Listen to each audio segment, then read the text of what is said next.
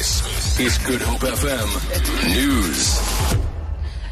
It has emerged that Finance Minister Pravin Gordhan is not only facing a possible arrest by the Hawks, but that the South African Revenue Service has also launched a forensic probe into deals concluded during his tenure as Commissioner of SARS.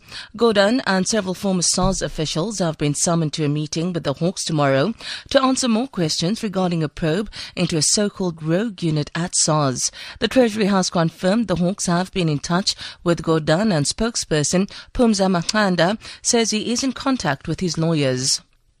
Lawyers for real estate tycoon Jason Roder says he's commissioned his own forensic probe into the death of his wife following his arrest in Johannesburg for a murder. Susan Roder was found dead in a bathroom at the Spear Wine Estate in Stellenbosch late last month. Roder is expected to appear in the Stellenbosch Magistrates Court tomorrow on a murder charge. His lawyer, Daniel Witz, can confirm that on Mr. Roder's instructions, we have commissioned his own post-mortem examination and forensic report that is currently being finalised, and once it is finalised, a copy will be made available to the police. Former Eastern Cape Premier and Sports Minister Reverend Mankesi Stofile has been remembered during a memorial service held at St. Xavier's Anglican Church in Claremont. Stofile was the South African ambassador to Germany, and he served briefly as a Vice-Chancellor at the University of Fort Hare.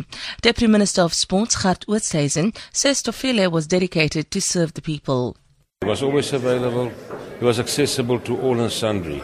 And wherever you travelled, he knew somebody somewhere. He was a lifelong teacher. He was a lifelong student. He was honest. But most importantly, he believed in getting the job done. The central Italian town of Amatrice has been severely damaged by a 6.2 magnitude earthquake.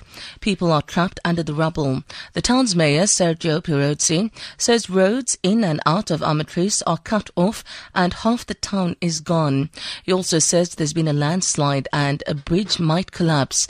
James Reynolds has more. We understand that the epicenter was around 110 miles northeast of Rome. We actually felt the earthquake here in Rome, and then an hour afterwards we felt some tremors as well. So that gives an indication of just how far that seismic activity has reached. Bear in mind, it is still dark here in Italy at the moment, so the true scale of what has happened may not be clear for some time, although we do understand that the central government has activated its emergency committee to deal with earthquakes.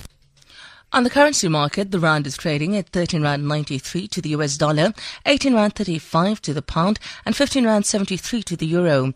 Gold is trading at $1,336 a fine ounce, and the price of Brent crude oil is at $49.33 a barrel.